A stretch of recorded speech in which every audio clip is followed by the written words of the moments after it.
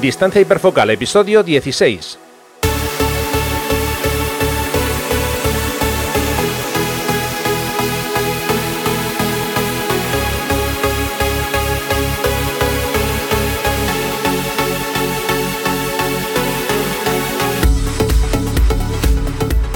Hola, ¿qué tal? ¿Cómo estamos? Bienvenidos a un nuevo episodio de Distancia hiperfocal, el podcast de fotografía, de paisaje y viajes. Soy Rafa Irusta, fotógrafo especializado en fotografía de paisaje, y un día más está conmigo Sandra Vallaure, fotógrafa, viajera y responsable del podcast Destinos Ifaca. Hola Sandra, ¿qué tal? ¿Cómo estamos? Hola Rafa, pues nada, aquí estupendamente como siempre y nada, deseando volver a grabar contigo un episodio nuevo. Perfecto, igualmente por mi parte. Bueno, hoy vamos a hablar de un tema bastante controvertido, pero bueno, vamos a hablar sobre el revelado y procesado de nuestras fotos. ¿Hasta dónde debemos llegar? ¿Hay límites? Bueno, eso lo vamos a ver después. Y también después vamos a conocer a un nuevo fotógrafo que nos va a traer Sandra. Pero antes de empezar, quiero recordaros, como siempre, que imparto talleres de fotografía, tanto de grupo como talleres privados en las costas de Asturias, Vizcaya y Cantabria. Si os apetece acompañarme disfrutando con la fotografía de paisaje, podéis consultar toda la información de estos talleres en rafairusta.com/talleres. Repito, rafairusta.com/talleres.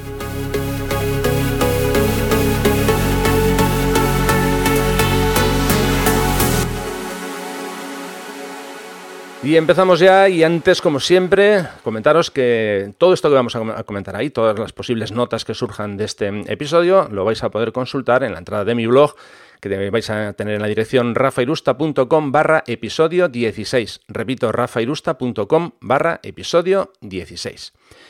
Bueno, Sandra, vamos a ir con un tema que suele levantar mucha controversia. Tú coge aire, sí. Coge aire, porque lo vamos a necesitar.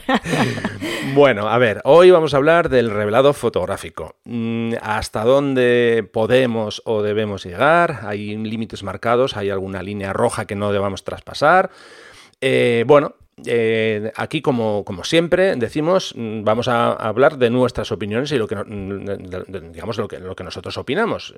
Cada uno tendrá su opinión personal y tendrá esas líneas marcadas o no marcadas.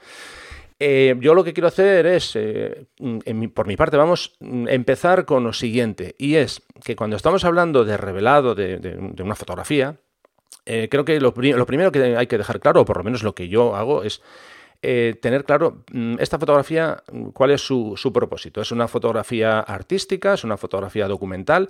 Porque creo que ahí está la clave. Para mí eso es lo que me va a marcar unas posibles líneas, ¿no? Líneas rojas. Si yo voy a hacer una interpretación artística de lo que estoy fotografiando, pues en principio no hay ninguna norma que me diga qué puedo o qué no puedo hacer. Otra cosa es que a mí me digan que tengo que hacer un reportaje documental sobre algo. Entonces, claro, ahí tengo que intentar ser lo más fiel posible a lo que tengo delante, ¿no?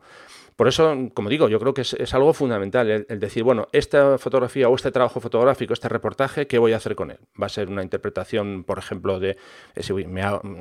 imaginemos que me voy de viaje, me voy al Parque Nacional Banff en Canadá y digo, bueno, ¿qué voy a hacer? ¿Una interpretación personal o va a ser para cubrir un reportaje, para una guía turística? Y yo creo que esas son las líneas principales. Lo que me va a permitir que se me vaya un poco más esa vena artística o no. No sé cómo lo ves tú, Sandra. Bueno, yo quería empezar diciéndole a los oyentes que evidentemente, como tú bien has dicho, esto no van a ser más que nuestras opiniones y que se vean, por supuesto, libres de expresar también las suyas, que si nos quieren dejar comentarios o hay alguna cosa con la que están de acuerdo o no están para nada de acuerdo, pues oye, que también nos lo digan, porque de vez en cuando que se genere así un poquito de conversación a raíz de lo que vamos a comentar a lo largo del episodio de hoy, pues siempre lo hace todo un poquito más ameno, que siempre parece que hablamos tú y yo y no sé, lo dejamos así un poco en el aire y muchas veces no sabemos lo que os parece. Con respecto a lo que estabas comentando tú, pues evidentemente no puedo estar más de acuerdo. Al final, digamos que la parte del revelado o del procesado va a depender muchísimo de cuál va a ser el objetivo final que se quiere conseguir con esa foto y sobre todo quién la va a ver. Es decir, la va a ver un jurado en un concurso, la va a ver una persona en una exposición, la va a ver un familiar porque le quieres enseñar algunas fotos después de que hayas vuelto de viaje. En fin, que yo creo que todo eso son elementos que hay que tener en cuenta a la hora de revelar y de procesar una foto. Y también muchas veces, y creo que ya lo decía en algún episodio anterior, yo la mayor parte de las fotos que hago las hago para mí, con lo cual, aunque sí que tengo en cuenta luego muchas veces quiénes pueden ser las potenciales personas que las van a ver, y digo potenciales porque yo no expongo mis fotos ni tampoco soy fotógrafa profesional, por lo tanto tampoco recibo encargos, pero me puedo imaginar más o menos quiénes van a ser las personas o el tipo de personas que las van a ver. Entonces, en función de eso, muchas veces revelo. Otras veces también tengo que confesar que soy un poco anárquica y hay veces que, dependiendo también de mi estado de ánimo y de, no sé, influencias que haya tenido últimamente de otros fotógrafos que haya visto, pues también intento probar cosas nuevas, o hay veces que pues no sé, me dan algunas, no sé, algunas venadas, ¿no? y entonces pues puedo probar ciertas cosas que a lo mejor en otros momentos o en otro tipo de fotos pues no he probado. Pero si tuviéramos que, y perdóname un segundo y ya con esto termino, si tuviéramos que resumir un poco mi opinión sobre este tema, yo creo que en realidad no hay límite. No hay límite siempre y cuando lo que se haga al final sea del agrado del propio creador y del propio artista. Y los demás podemos emitir una opinión más o menos subjetiva, pero que no dejará de ser eso, una opinión. Entonces, oye, si alguien quiere meterle una saturación del 99% a una foto, pues, oye, es súper libre. Otra cosa es que me guste. Un par de cosas sobre lo que tú has comentado. Por ejemplo, en mi caso particular, a mí el estado de ánimo me influye mucho a la hora de revelar una foto. A ver, esto puede tener una doble lectura, ¿no? Porque alguien puede decir, bueno, si tú vas a procesar una foto, digamos, siguiendo unos parámetros estándar, ¿qué más te da, no? Pues sí, bien, eso puede ser una opción. Pero si, por ejemplo, quiero expresar desde un punto de vista un poco más artístico lo que yo, o sea, un mensaje que yo quiero transmitir a través de la foto, ahí sí que influye. Yo a veces me pongo con el Lightroom a revelar fotos. Y cuando llevo 10 minutos a lo mejor con una foto, ya me doy cuenta, digo, no, este no es mi día. Entonces, lo que hago es una de dos, o lo dejo o me dedico a otras cosas más aburridas, como puede ser poner palabras clave, buscar los nombres de las localizaciones, pero dejo esa parte del revelado para otro momento, ¿no? Porque ya digo que en mi caso por lo menos me influye ese aspecto. Yo suelo decir que yo tardo muy poco en revelar una foto, y realmente es así, yo no le dedico demasiado tiempo, ¿no? Lo que pasa que, ya digo, a veces sí que en alguna de las fotos, a lo mejor, me centro un poco más en esa parte artística, en esa faceta de dejar que los deslizadores se vayan más hacia los extremos, ¿no? Entonces, como digo, en mi caso, por ejemplo, sí que el estado de ánimo sí que influye. Es indudable que los límites, por ejemplo, en mi caso, a mí no me los marca nadie, me los marco yo, esas supuestas líneas rojas, ¿no? Yo, en estos casos, cuando se habla de procesado, más, menos, y volviendo al punto que depende de esas fotos para que se vayan a usar. Por ejemplo, yo hablo de mi caso personal. Si yo estoy haciendo fotografías para después utilizarlas en la promoción de mis talleres, yo lo que intento es ser honesto siempre. Siempre, pero... ¿No coges las más feas? me refiero con esto que yo intento captar lo que había en ese momento, ¿no? Por ejemplo, yo soy pero que muy fan de hacer fotos con una sola toma. Es muy raro que haga, por ejemplo, 3 tomas para hacer un bracketing. Algunas sí que he hecho, tengo algunas, no son muchas, la verdad, porque además me pasa una cosa, que siempre hago 3 fotos y al final acabo quedándome siempre con una. Porque, bueno, no sé si es porque coincide así, que a lo mejor las escenas no tienen un rango dinámico tan elevado como yo pensaba y con una me arreglo, pero ya digo, no me gusta usar más. Yo no uso Photoshop, no saco mis fotos de Lightroom, lo hago todo con Lightroom. Entonces... ya digo, intento ser fiel dentro de lo posible. Obviamente, ya digo que me tomo ciertas licencias artísticas, pero por ejemplo, para concretar, yo no hago un cambio de cielo en una fotografía. No cojo un cielo de una foto y lo pongo en otra. Yo no hago un estiramiento de una montaña. Si yo veo una montaña y mi cámara capta esa montaña es como la ha captado la cámara y ya está. Insisto, que no digo que eso no se puede hacer o esté mal hecho, pero yo no lo hago. Sobre todo no lo hago porque si yo estoy, como digo, haciendo una fotografía y la voy a utilizar para promocionar uno de mis talleres, ¿Qué pasa cuando luego vaya con un alumno o con 2 o 5 alumnos y me digan, oye, es que esta montaña es que la veo bastante más pequeña de como tú la tenías en la foto? ¿Qué le digo? No, bueno, es que aquí hice un pequeño estiramiento, alargué hacia arriba. Pues yo personalmente eso no lo hago. Ya digo, tengo clarísimo que ese tipo de arreglo, vamos a llamarlo así entre comillas, no me gusta hacerlo, ¿no? Entonces, eso por ejemplo es una de las líneas rojas que yo me marco. No hacer ese tipo de estiramientos, sino intentar mantenerme dentro de lo posible entre comillas, en las aberraciones que producen los objetivos. Digo aberraciones porque todos sabemos que si, por ejemplo, estamos utilizando un gran angular, bueno, nos va a hacer una exageración, si nos acercamos, por ejemplo, a un primer plano, nos va a hacer una exageración muy grande de ese primer plano con respecto al fondo. Pero bueno, es algo que yo lo estoy provocando con el objetivo, ¿no? No me gusta después ir a casa y eso modificarlo o cambiarlo con el Photoshop. Por ejemplo, yo lo que no hago tampoco es, bueno, voy a hacer una fotografía a las 5 de la tarde y luego hago otra a las 10 de la noche, entonces junto una parte de una con una parte de otra. No me gusta hacerlo. Ya es una elección personal, sin más, ¿no? Pero vamos, que ya digo, yo en mi caso esas líneas las mantengo muy, muy a rajatabla. Sobre el tema, cambiando un poco de tercio, sobre el tema que tú también comentabas antes de los concursos, aquí hay un poquito de ¿En qué hora se me habrá ocurrido decir esa palabra? Que te veo venir. A ver, hay concursos que no te ponen ninguna norma y puedes hacer lo que te dé la gana. Perfecto. Y hay otros que vamos a decir que son más ortodoxos, que estos intentan acotar un poco más estas cuestiones, ¿no? A ver, hay un certamen de fotografía, que es el certamen internacional de fotografía de montaña, naturaleza y aventura, que se llama Memorial María Luisa. Y bueno, este es un certamen en el que ellos establecen unos parámetros donde tú no te puedes mover, ¿no? Por ejemplo, te dicen que, a ver, ellos van a admitir los procesos, digamos, típicos de revelado, como sería el ajuste del balance de blancos, una exposición que puedas modificar levemente, los niveles, contrastes, saturación, enfoque, y puedes eliminar el viñeteado. Obviamente las manchas del sensor también, claro. Entonces, bueno, se pueden hacer ciertos recortes moderados. Claro, cuando dicen recortes moderados, ellos no te dan un porcentaje, y cuando te hablan de exposición no te dicen, puedes subir un paso o un tercio de paso, bajar un paso, un tercio de paso. Esto es todo muy subjetivo, claro, porque luego esto pasa por el filtro de un jurado, que ese jurado es el que establece si eso se admite o no se admite. Entonces, aquí yo veo una pequeña, entre comillas, una pequeña trampa. No digo que sea trampa en el concurso, pero en estos concursos que te dicen eso de, bueno, ajusta dentro de los valores lógicos o normales. ¿Cuáles son esos valores? Si yo, por ejemplo, quiero resaltar en una zona de la fotografía con un poco más de saturación, ¿puedo hacerlo? ¿No puedo hacerlo? Porque ellos eso no me lo dejan claro.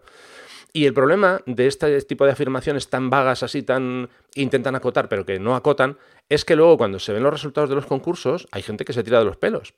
Pero si dicen que no se puede hacer tal cosa y luego se ha hecho, ¿no? Entonces, por eso digo que esto suele generar bastante debate, ¿no? El por qué te dicen algo como puedes ajustar los niveles sin contraste y saturación en valores normales, pero no te dicen cuántos. Claro, es que además, ¿cómo te van a decir cuánto? ¿Cómo te van a decir, dale una saturación de 10, pero de 10 en qué? En Lightroom, en ACR, bueno, que sería más o menos lo mismo, pero en Capture One, en otro tipo de revelador. O sea, es todo muy, ¿sabes? Muy subjetivo, muy etéreo, que queda todo muy ahí en el aire. Claro, pero por eso precisamente, y ahora por una vez en nuestra historia podcasteril te voy a llevar la contraria, bien. Yo ahí es donde no veo que haya trampa. Precisamente, o sea, tú desde el momento en el que decides que te aficionas a la fotografía o que te vas a convertir en fotógrafo, se acabó la objetividad. Uh-huh. Es que se terminó, o sea, desde el momento en el que tú tomas conciencia de que vas a usar una cámara para reflejar con una cámara que no deja de ser una herramienta tu forma de ver el mundo, es imposible que tú establezcas unas reglas objetivas y sobre todo basadas en numérica, como tú has puesto el ejemplo de los deslizadores, porque es que yo jamás voy a ver el mundo igual que lo ves tú, O igual que lo ve, yo qué sé, cualquier otro fotógrafo que podamos nombrar aquí en el podcast. Cualquiera de los que he ido nombrando en los episodios anteriores en la sección que tengo al final de cada episodio.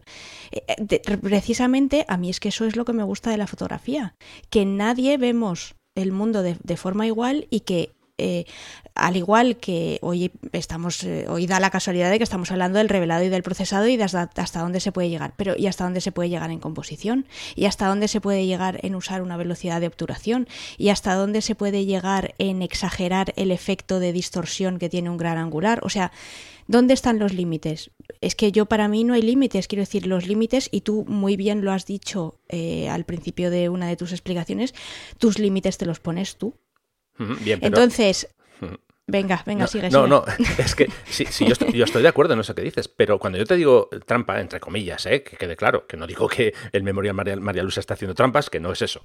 No, cuando yo digo trampa en los concursos en general, en estos, digo, es que, vamos a ver, si ellos te dicen, a ver, textual, en el procesado de las fotografías se admitirán los ajustes propios del revelado digital, balance de blancos, exposición, niveles, contrastes, saturación, enfoque, eliminación del viñeteado, así como la limpieza de partículas y recortes moderados. Es que para poner eso, que no pongan nada. Porque es que realmente es que eso es lo que hay que hacer en un revelado digital normal. Entonces, si pones eso, ¿qué lo pones? ¿Para cubrirte las espaldas por si a alguien se le ha ido demasiado la pinza y ha saturado demasiado? O es que no le veo sentido. Quiero decir, ese punto, si no lo acotas, es que no le veo ningún sentido, porque es que yo creo que todos damos por hecho que un archivo digital, cuando disparamos en RAW, hay que revelarlo. Bueno, hay que revelarlo. Yo creo que el 99,9% lo revelamos. Entonces, ya digo, yo no digo que haya que acotarlo, no, es que por eso precisamente es que no entiendo que te digan, tienes que, no es que tienes, están permitidos y se admiten estos ajustes. Hombre, claro, es que se da por hecho. Es que es como si, a ver, esto es como si yo te digo, mira, a ver, Sandra, quiero que me invites a una paella. Y te voy a dar unas directrices. Mira, puedes cocer el arroz, puedes ponerle, yo que sé, un poquito de marisco, pero por favor que no sea crudo. Hombre, es que eso son cosas que se dan por supuestas, ¿no? Sí y no. Me refiero a que al final un concurso es como entrar en un club privado. Te quiero decir que las reglas las pone el que crea el concurso. Entonces tienes dos opciones. O acatas las reglas y entras en el concurso y asumes que lo más probable es que el resultado final no coincida para nada con tu opinión, o no participas. Creo que no me estoy explicando bien. No, a ver, vamos sí, a ver. Verás que tú lo que estás diciendo es que lo que han escrito en el reglamento de ese concurso en concreto es una cosa obvia y que es una verdad de perogrullo. Que sí, pero que ellos están que no te digo exactamente que no, pero que ellos están en su derecho de escribir más o menos lo que quieran y de luego interpretarlo como les dé la gana. Claro, por supuesto. A ver, insisto que ¿sabes? hemos elegido... Y sé que tú también piensas igual, ¿eh? O sea, sé que con lo que estoy diciendo, pero que al final... ¿cómo estableces también las reglas de un concurso o cuáles son las reglas por volver un poquito y dejar un poco el tema de los concursos, no dejarlo, pero sí.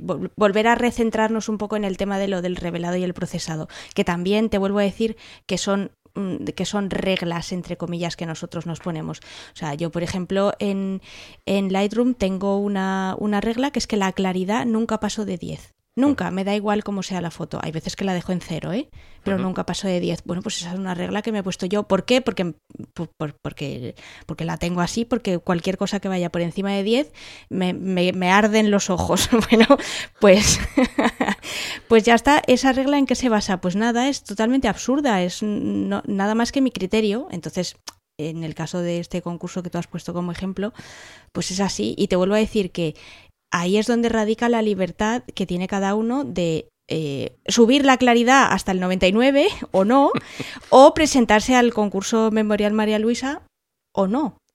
Sí. No, es que, insisto que creo que no consigo enviarte mi mensaje de seguro clara. Que los oyentes ya te han entendido, pero yo como soy muy borrica, no. No, que no es eso. Bueno, ya que estábamos con ejemplos, vamos a cambiar de ejemplo, ya no nos vamos a centrar en los concursos, que yo creo que ya le hemos dado un poquito de tiempo, y vamos a centrarnos en una publicación que yo creo que la conocemos todos, que es la revista National Geographic, y bueno, tiene una sección en su página web que se llama Your Your Shot, en la que tú puedes enviar tus fotos y, bueno, si esas fotos los editores consideran que son adecuadas, pues hasta te la podrían publicar en la edición en papel y demás. Y ellos, bueno, tienen una serie de normas, por cierto, os vamos a dejar el enlace por si las queréis consultar, una serie de guías en la que ellos exponen sus, digamos, lo que permiten y lo que no permiten, ¿no? Y bueno, yo creo que es interesante, ¿no? Echar un pequeño vistazo para ver un poco por dónde se mueven. Ellos ya empiezan desde antes de que tú hagas la foto, para que tú ya te vayas preparando, y hay un punto en el que hablan de la ética, ¿no? Lo que ellos consideran como algo básico y fundamental. Ellos, lógicamente, lo que quieren es que si tú vas a hacer fotografía de naturaleza, ya sea de personas, de animales o del entorno, ellos dan por hecho que tienen que tener prioridad esos elementos, sean personas, animales o el entorno, por encima de la fotografía que tú vayas a hacer, ¿no? Obviamente no puedes dañar absolutamente nada de todo esto, y a mí hay, por ejemplo, un apartado que me resulta muy, muy interesante, sobre todo por cómo se plantea la fotografía de fauna aquí en España, porque en otros países también se hace, pero en España sobre todo, porque aquí es muy complicado si no encontrar fauna, y es el tema del cebo de los animales, el cebar a los animales. ¿En qué consiste esto de cebar? Lo cuento muy rápido para no enrollarnos, ¿eh? Bueno, pues básicamente tú lo que haces es le das de comer a los animales, sean aves o lo que sea, y ellos se acostumbran a visitar el lugar donde tú le das de comer, y entonces tú colocas un hide, que es como si fuera una pequeña casita, un escondite, y tú desde ahí le haces las fotos, ¿no? Bueno, pues en este caso National Geographic no ve bien, no acepta el hecho de que tú le des el alimento a los animales. ¿Por qué? Porque estás modificando sus hábitos alimenticios, y ellos entienden que estás rompiendo un equilibrio que hay en la naturaleza, ¿no? Y ya digo que resulta curioso porque en España hay muchísima gente que hace fauna y bueno, lo hace así porque no queda otra opción. Así como en otros países es diferente. Yo, en mi caso concreto, yo te puedo hablar que, por ejemplo, en Canadá es... relativamente fácil encontrar fauna, vamos, sin tener que esconderte. Simplemente vas con el coche conduciendo, algunas creo que ya he contado algún caso, que te encuentras la fauna, ¿no? Entonces, ese, por ejemplo, es un dato muy, muy a tener en cuenta, ¿no? Que si tú haces fotografías desde hide cebando a los animales, esas fotografías a National Geographic no le van a gustar. Una cosa curiosa. Y siguiendo con la ética, un poco de lo que a raíz de lo que acabas de comentar, y por volver un poco al tema del revelado y del procesado, al final el tema de la ética la tenemos que aplicar también nosotros mismos, no solo a cómo hacemos las fotografías y en qué circunstancias y manipulando según qué cosas, ¿no? Tal y como tú comentabas con lo del tema de los animales y de cebar, o de gente, como yo he visto en algunos viajes, pocos afortunadamente, que he hecho con otros fotógrafos, pues eso, un fotógrafo que se dedica a desplazar a un campesino que lleva una montaña de heno en sus espaldas, porque precisamente la luz, ay, qué casualidad, no le estaba dando bien y lo tenía que desplazar 3 metros, que es que yo de verdad tenía ganas de estrangularlo, pero me contuve, porque si no me hubieran metido en la cárcel. Entonces, para mí ese tipo de cosas, yo coincido plenamente con National Geographic, y me parece, yo soy siempre he dicho, creo que ya lo he dicho más de una vez en el podcast, que soy una fotógrafa bastante romántica, y a mí no me gusta variar nada en la medida de mis posibilidades. Es decir, que si puedo no meter un tendido eléctrico en el encuadre, evidentemente no lo voy a meter, pero si estaba ahí y por desgracia me sale porque no tengo otra opción, lo voy a dejar, porque así es tal y como yo lo recuerdo y así es tal y como yo lo vi. Entonces, volviendo al tema del revelado, al final aplico la misma ética, es decir, que si yo considero que, yo qué sé, que el balance de blancos tiene que ser X o Y, y entra dentro de lo que es mi estilo, independientemente de que un día esté con un ánimo más alegre o un ánimo más triste, pues al final eso también más o menos voy a intentar ser coherente y mantenerlo a la hora de revelar y de no hacer, como tú comentabas, que hacen otros fotógrafos a los que admiro muchísimo, ¿eh? Mi querido Elijah Locardi se dedica a cambiar cielos, a fusionar tomas que se han realizado en distintos momentos del día, y es un fotógrafo que me encanta, lo admiro muchísimo, me gustan mucho sus imágenes, y sin embargo hay muchas de las cosas que él hace que yo no hago, pero eso no quita que no me echo las manos a la cabeza. Sí, sí. No, sí, yo creo que al final esto se trata de no, yo creo que no hay que echarse las manos a la cabeza, pero bueno, ya yo lo que comentaba antes, ¿no? Yo, por ejemplo, hay ciertas situaciones en las que yo creo que la honestidad es lo primero, ¿no? Y ese tipo de, lo que yo comentaba antes, de estiramientos de partes de la foto, montajes un tanto extraños a la hora de luego utilizar esa fotografía para venderla como, mira, esto es lo que he conseguido en un viaje que hice a, yo qué sé, no sé, al sitio que sea. Yo, por ejemplo, eso sí que no. Yo personalmente no lo veo bien. Básicamente porque creo que no eres honesto con la gente a la que les estás intentando vender ese viaje, ¿no? Pero bueno, esto es una cosa mía. ¿Qué opinas sobre el recorte, Sandra? Yo voy a empezar por mí. Yo no tengo ningún problema en recortar. Quiero decir que, a ver, yo no quiero vivir esclavo del formato que me da mi cámara. Mi cámara es, como iba a decir la mayoría, puede haber gente que tenga 4x3, yo en mi caso es una proporción de 3:2. Yo no tengo ningún problema en recortar. Si quiero hacer una toma en formato cuadrado la hago, no tengo ningún problema. Tú no sé cómo lo llevas, no sé si recortas, no te gusta recortar. Es muy raro que recorte, que recorte en el sentido de cambiar el formato, por ejemplo, de un formato apaisado a cuadrado, o incluso ha habido veces, pocas, pero alguna vez, por lo que sea, he tomado la foto en horizontal y luego para un uso en concreto la necesitaba en vertical porque, bueno, pues a lo mejor la quería usar para algún tipo de fotomontaje o como portada de algo o lo que sea, pero normalmente es raro que suela recortar. No por nada en especial, no tengo absolutamente nada contra el recorte, y cuando hay algunos pequeños fragmentos de mi encuadre que me molestan o se han colado cosillas que por lo que sea por el rabillo del ojo no me había dado cuenta, las quito y no tengo absolutamente ningún problema. Creo que al final el recorte, al igual que el revelado, el procesado y cualquier otro tipo de herramienta que uses con tu cámara, ya sea un gran angular o un teleobjetivo, al final son todo herramientas que lo único que te permiten es llegar a un fin, que es la foto que tú tenías en la cabeza. Entonces yo en ese sentido no me limito ni pongo ningún tipo de limitaciones. O sea, yo no veo mal el recorte. Uh-huh. Por cierto que es que vamos a seguir un poco con las guías que indica National Geographic para esta sección. Ellos dicen que el recorte, que no tienen ningún problema, que lo admiten, pero bueno, que lo ideal es componer la imagen en cámara. Sí, yo estoy de acuerdo, pero lo que pasa que, no sé, yo en mi caso hablo por mí, hay fotos que yo, por ejemplo, es que veo clarísimamente que un formato cuadrado le va mucho mejor, ¿no? Y claro, como no coja y recorte el sensor de la cámara con una tijera, no tengo otra opción, entonces lo hago después en el revelado. Ya digo que yo no tengo ningún problema en modificar el aspecto, sobre todo porque, por ejemplo, cuando trabajo con el descentrable, en muchos casos, claro, pues son 2 tomas o son 3 tomas y al final ya no es el formato original, sino que es una unión de varias fotos para buscar una fotografía, digamos, de otra forma, planteada de otra manera diferente a lo que es el tamaño del sensor. Bueno, el tamaño no, la proporción del sensor.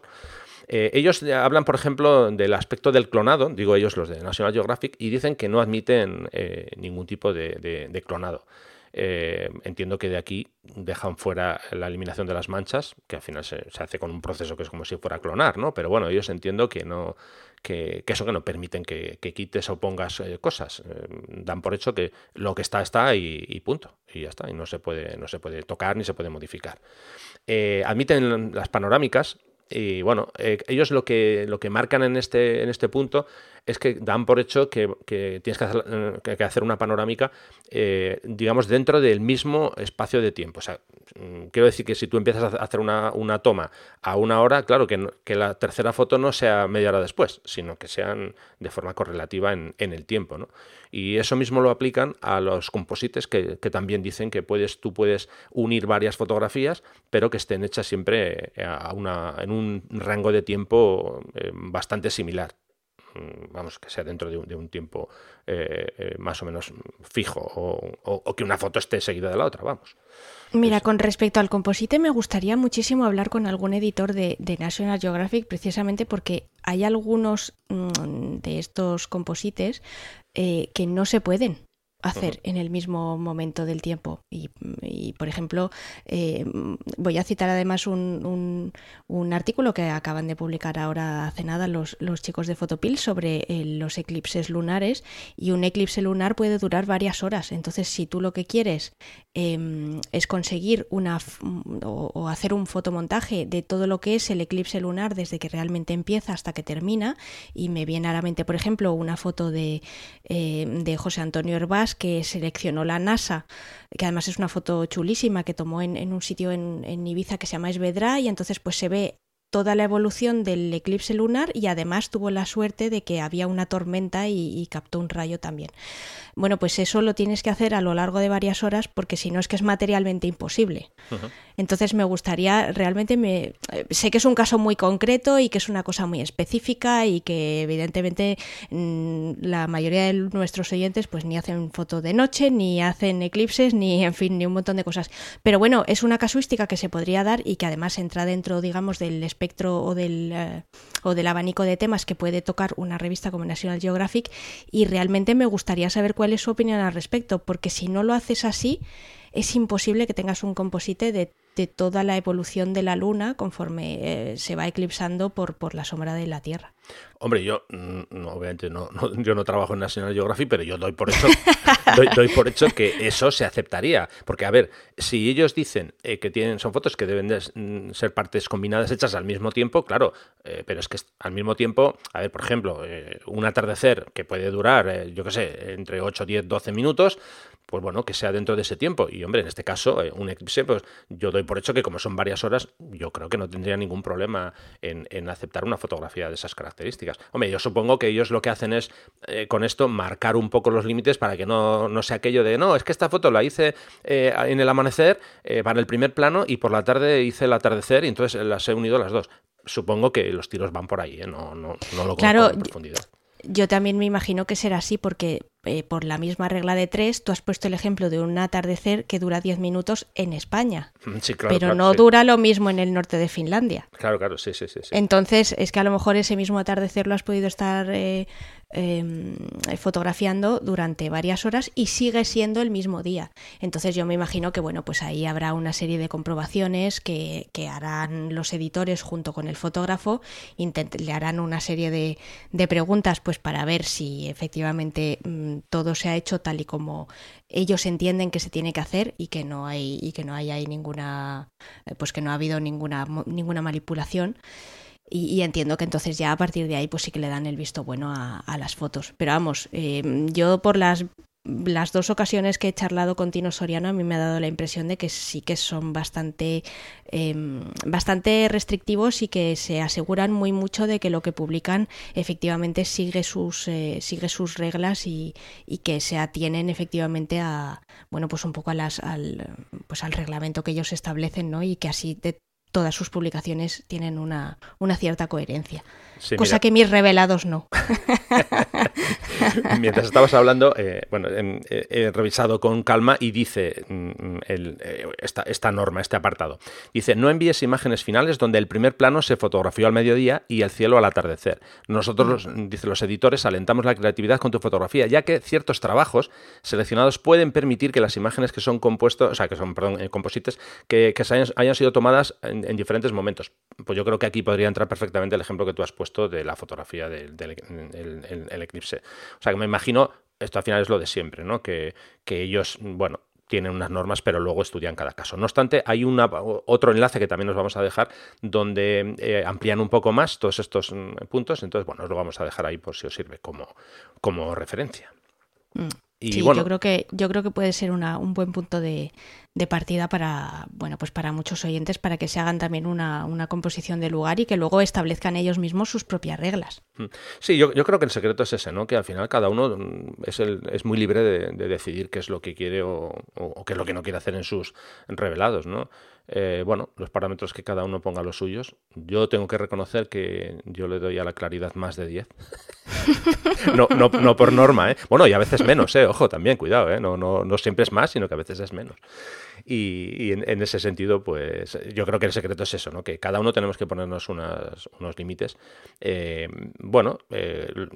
en mi caso, por resumir, es lo que os comentaba antes. Depende de qué uso le vaya a dar a una fotografía, pues bueno, le voy a hacer un tratamiento u otro, ¿no? Voy a ser más estricto con la realidad que a una imagen que a otra y bueno, al final pues eso, las normas yo creo que lo mejor es que nos las pongamos nosotros, que nosotros tengamos, bueno, si queremos ponernos, si no nos ponemos ninguna y ya está y listo, y a partir de ahí pues bueno, pues hacer fotografías, revelarlas y procesarlas a nuestro gusto y listo. Todos esos debates de es que esto no se puede hacer, es que esto sí se puede hacer, bueno, pues al final bien bien para pasar el rato, para leer, para charlar, a veces para cabrearse, porque yo he visto algunos realmente muy, muy encendidos, pero en fin, que yo creo que cada uno es al final el que tiene que decidir qué es lo que hace o qué es lo que no hace con sus fotografías, vamos. Yo por terminar voy a comentar una de mis reglas que seguramente no lo sé, a lo mejor a algunos oyentes les parece un poco absurda, incluso a ti, porque sé que tú no lo haces, pero yo tengo la costumbre, verás, no es una regla súper estricta y a lo mejor puede que en alguna ocasión me la haya saltado, pero yo tengo la costumbre de que una vez que revelo una foto no la vuelvo a revelar, y eso también lo hago porque al igual que aprendo haciendo fotografías a lo largo del tiempo y voy viendo las patatas y las castañas que hacía hace 10 años, porque hay algunas fotos que realmente son para echarse a llorar. No es que las de ahora sean mucho mejores, pero bueno, por lo menos ya los horizontes los mantengo rectos. Pues con el revelado hago exactamente lo mismo, es decir, que conforme voy aprendiendo cosas o voy incorporando pequeños detalles o voy aprendiendo pues a usar herramientas que a lo mejor en algún momento dado pues no sabía, o incluso yo misma voy cambiando mi forma de ver las fotos, me gusta irlo aplicando, pero siempre hacia adelante, nunca hacia atrás. Y eso es algo, bueno, pues también una de mis reglas absurdas que, bueno, que a lo mejor puede que alguno de los oyentes pues también haga. Pues yo no lo hago y te voy a dar 2 motivos de por qué no lo hago. Primer motivo, porque los reveladores van mejorando y cada versión nueva que sale te permite hacer cosas. A ver, cuando digo hacer cosas, por ejemplo, recuperar partes de la fotografía de una versión a otra. Es increíble, por ejemplo, ver cómo se revelaba con la versión del Lightroom 4 a cómo se puede revelar con la versión que tenemos ahora, ¿no? Entonces, a mí me gusta probar esas cosas y sobre todo porque me gusta mucho usar la herramienta del Lightroom, que es la copia virtual. Entonces, yo dejo la foto como estaba revelada antiguamente, hago una copia virtual, la pongo a 0 y empiezo el revelado nuevo. Y así tengo los dos. O sea, los dos mundos, el mundo antiguo y el mundo un poquito más moderno. Pero a mí sí que me gusta revisitar, como se dice por ahí, los trabajos que ya he hecho. No todos, pero de vez en cuando sí que me gusta. Porque, como antes comentaba, que en mi caso concreto, a mí me influye bastante el estado de ánimo que tengo cuando estoy revelando fotos, pues a lo mejor una foto la revelé hace 5 años, la veo ahora y digo, oh, Dios mío de mi alma, ¿en qué estaba pensando yo cuando revelé esto, ¿no? Pero, bueno, que tampoco lo hago con todas, claro. Es de vez en cuando y digo, pues mira, pues esta foto que le tengo cariño, tal. Bueno, vamos a ver lo que puedo conseguir ahora. O sea que de vez en cuando sí que lo suelo hacer. Y una cosita más, que no son reglas absurdas, ¿eh? Quiero decir que son las tuyas y punto, que no son absurdas. Vale. Bueno, seguimos.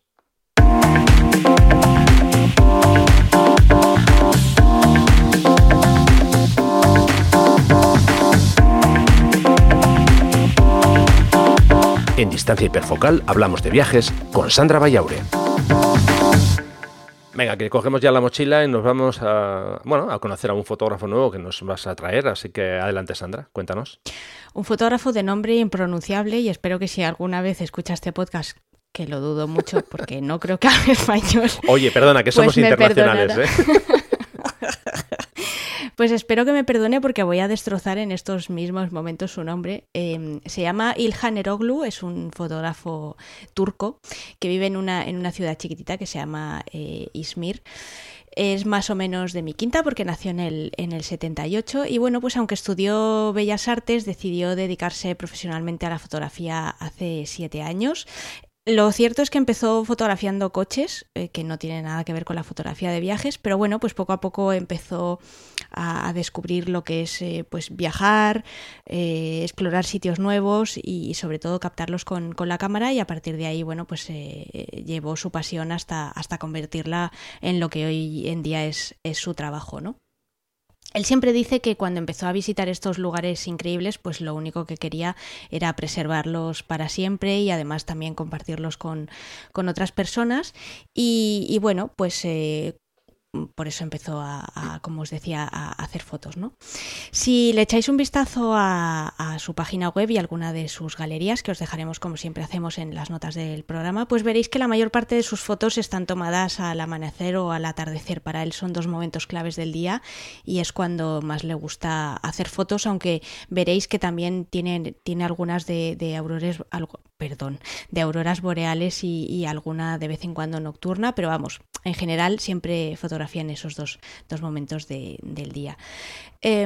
Otra cosa que hace Ilhan, que es bastante importante, es darle su propio estilo a las fotografías. ¿Y por qué? Bueno, pues porque él es perfectamente consciente de que muchos de los lugares que está fotografiando ya los han fotografiado otros fotógrafos infinidad de ocasiones. Entonces, al final, bueno, pues el hecho de que sus fotos te llamen la atención, y por lo menos me llamen la atención a mí, es muchas veces esa originalidad, no solo en la composición, que también, porque la trabaja bastante y ahora os explicaré un poquito por qué, sino también en lo que es el uso de la paleta de colores, el cómo juega con la luz y el cómo intenta buscar momentos únicos que, bueno, pues como yo siempre os digo, a mí me gustan mucho, y el pensar que esa luz o ese momento no se va a volver a repetir y que precisamente pues este hombre estaba ahí con su cámara para capturarlo, ¿no?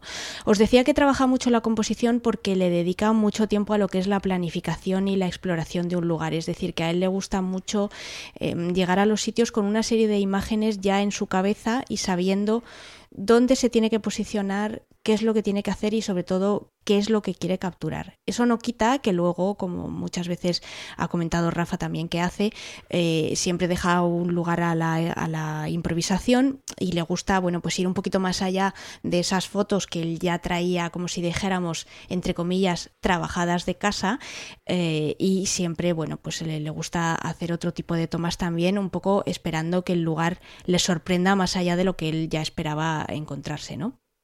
Y bueno, pues como os decía, intenta buscar muchos ángulos, rincones que no hubiera podido encontrar durante la planificación, etcétera.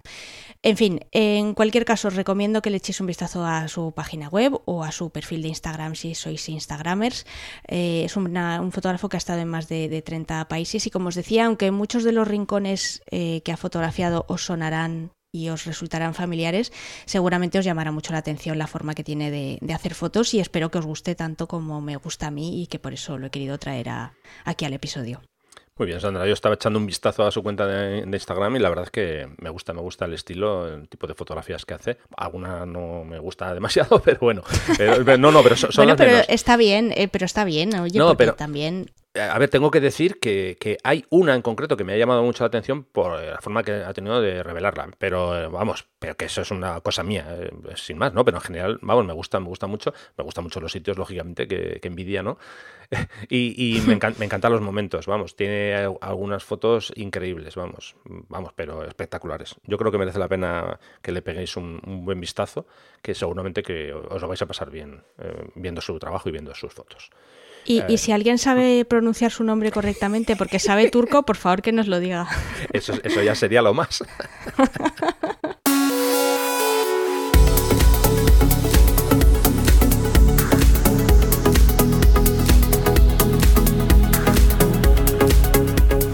Bueno. Genial el fotógrafo de hoy, Sandra, que antes no te lo he dicho, pero te lo digo ahora. Bueno, siempre me haces la rosca, o sea que ya sé que me vas a decir que está muy bien. Ya sabes, el efecto boing, el efecto pelota. Hombre, es que además si no me la haces ya sabes que ya no hago la sección, con lo cual tú verás. Bueno, pues nada, que nos toca ya despedirnos. Así que nada, te dejo el micro para que nos cuentes cosas, de dónde nos pueden encontrar y todos esos temas. Sí, bueno, resumiendo un poco lo que he dicho al principio, que ya sabéis que de vez en cuando nos gusta tocar temas que, bueno, pues van un poquito más allá de la técnica y lo que son las reglas pre-travesías. Entonces, bueno, pues como este episodio da pie a la discusión, podéis dejar vuestros comentarios en las notas del programa y también nos podéis mencionar en Twitter a Rafa Irusta, todo seguido, o a mí en Vallausa, VA2LSAUSA. Sí, seguro que este tema va a dar para mucho, ¿eh? O sea que estaremos encantados de comentar y, en fin, de discutir en buen rollo, ¿eh? Perdón, con buen rollo, nada de tirarnos los trastos a la cabeza. Así que nada, en fin, que hemos llegado hasta aquí, hasta ya el final del episodio de hoy. Muchísimas gracias, Sandra, una vez más. Muchísimas gracias a todos los que estáis ahí escuchándonos. Muchísimas gracias por todos esos comentarios, esas reseñas que hacéis. Y nada, que encantados. Cualquier tema que queráis que comentemos, ya sabéis dónde estamos, nos lo podéis decir sin ningún problema. Y nada, muchísimas gracias por escucharnos una semana más. Claro, y que si queréis, pues que nos vemos en 15 días. Venga, eso es. Muchas gracias, buenas luces y buenas fotos. Venga, un abrazo, Sandra, gracias. Adiós, Rafa.